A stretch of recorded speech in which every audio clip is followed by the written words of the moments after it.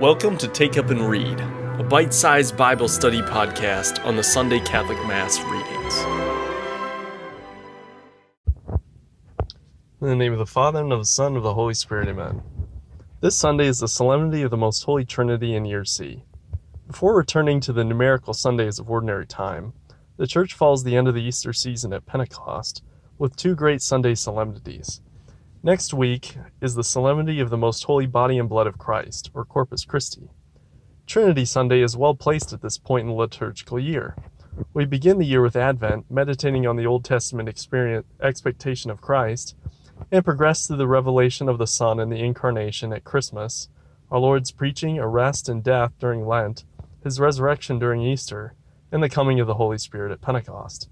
In that sense, the whole liturgical year thus far has been a preparation for a feast dedicated to the mystery of the Holy Trinity. Our first reading is Proverbs 8, verses 22 through 31, in which a personified wisdom recounts its existence prior to creation. This reading contains many obvious allusions to the account in Genesis 1. This chapter comes toward the end of the introductory portion of the book of Proverbs, with Lady Wisdom summoning attention for the lessons she will teach. Nonetheless, the Church's saints and theologians through the ages have seen a certain resemblance between personified wisdom and Christ, who St. Paul called the wisdom from God, in whom are hidden all the treasures of wisdom and knowledge. A key reason this reading is included in the lectionary for Trinity Sunday is the declaration that wisdom was brought forth, or begotten, just as we say of Jesus in the Nicene Creed at Mass. As the Fourth Lateran Council said, it is the Father who generates, the Son who is begotten, and the Holy Spirit who proceeds. Though our interpretation of this verse is ultimately irrelevant for defining Jesus' divinity and place in the Holy Trinity, it has often been used as a proof text for that purpose. Ironically, this reading was used as a proof text by the heretic Arius, who denied the divinity of Christ, and whose theology prompted the Nicene Creed to be written in response. He was using the Greek Septuagint translation of Proverbs, whereas our modern translations use the original Hebrew language text. Another important item here is that wisdom is said to be beside the Lord as his craftsman. This image of wisdom being an active participant in creation can also be found in the Old Testament at Wisdom, chapter 7, verses 22 through chapter 8, verse 1. Wisdom, moreover, became associated with the word of the Lord, which he spoke to create the heavens and the earth. Wisdom 9, verses 1 through 2 says, Lord of mercy, who have made all things by your word, and by your wisdom have formed man. With that in mind, consider the beginning of St. John's Gospel, speaking of the divinity of Jesus. In the beginning was the Word, and the Word was with God, and the Word was God. He was in the beginning with God, all things were made through him, and without him was not anything that was made. Jesus is the Word of God, as we read in Colossians 1:16, for in him all things were created, in heaven and on earth, visible and invisible. Finally, by extension, the Lord's words in speaking creation into existence are also associated with the Holy Spirit.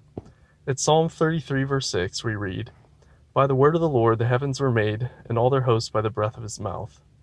Recall the Spirit moving over the face of the waters at the beginning of creation, and the breath of life given to Adam, the first man. As the Catechism of the Catholic Church says at paragraph 316, though the work of creation is attributed to the Father in particular, it is equally a truth of faith that the Father, Son, and Holy Spirit together are the one indivisible principle of creation. And at paragraph 267, inseparable in what they are, the divine persons are also inseparable in what they do. Our psalm this Sunday is Psalm 8, which is attributed to King David. Despite being an oft-quoted psalm, this is its only appearance in the Sunday lectionary cycle. David praises God for the high status he has afforded man in creation, obviously inspired by the creation account in Genesis 1. On another level, however, the early Christians came to see a Christological meaning in this psalm. Paul refers to the second stanza a number of times in his letters in reference to Christ's condescension to man in the Incarnation, as well as his subsequent glorification after his ascension.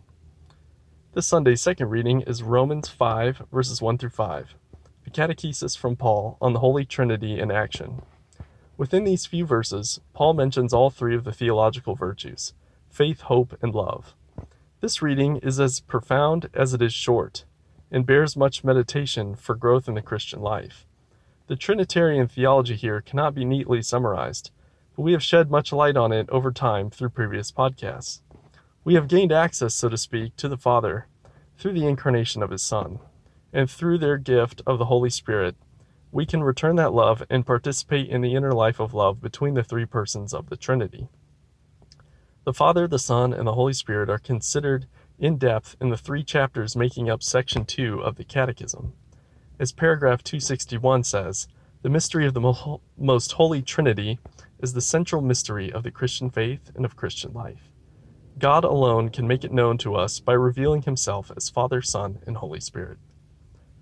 Paul begins this 5th chapter by referring to justification, which he has discussed in the previous 4. This can be a difficult topic, so much so that it became the root of the Protestant break with the Catholic Church in the 16th century. For a more detailed treatment, start with paragraph 1987 in the full Catechism of the Catholic Church. Question 422 of the Compendium of the Catechism defines it concisely in this way. In general, merit refers to the right to recompense for a good deed. With regard to God, we of ourselves are not able to merit anything, having received everything freely from Him. However, God gives us the possibility of acquiring merit through union with the love of Christ, who is the source of our merits before God. The merits for good works, therefore, must be attributed in the first place to the grace of God, and then to the free will of man. Our Gospel this Sunday is John 16, verses 12 through 15, a Trinitarian theology lesson from Jesus Himself, which bears out what we quoted above from paragraph 267 of the Catechism. Inseparable in what they are, the divine persons are also inseparable in what they do. The Catechism actually makes reference to this Gospel passage 17 times, which I'll link in the show notes at studycatholic.com. Jesus promises to send the Holy Spirit, who will continue to prepare and teach the apostles after the Lord's ascension. Apropos to this Sunday's feast, paragraph 244 of the Catechism says, the sending of the person of the Spirit after Jesus' glorification reveals in its fullness the mystery of the Holy Trinity. If you missed it, I suggest reviewing the Pentecost episode from last Sunday. This reading bears out the Catholic notion that the teaching office of the Church is under the guidance of the Holy Spirit. The bishops of the Church are the apostles' successors throughout the history of the Church. As paragraph 96 of the Catechism says, what Christ entrusted to the apostles, they in turn handed on by their preaching and writing under the inspiration of the Holy Spirit, to all generations until Christ returns in glory. Finally, on this solemnity of the Most Holy Trinity, it is worth reciting from the Athanasian Creed on this great mystery of the faith. Now this is the Catholic faith. We worship one God in the Trinity, and the Trinity in unity, without either confusing the persons or dividing the substance. For the person of the Father is one, the Son's is another, the Holy Spirit's another, but the Godhead of the Father, Son, and Holy Spirit is one, their glory equal, their majesty co-eternal. That's all we have time for today. Let's conclude with the collect from this Sunday's Mass.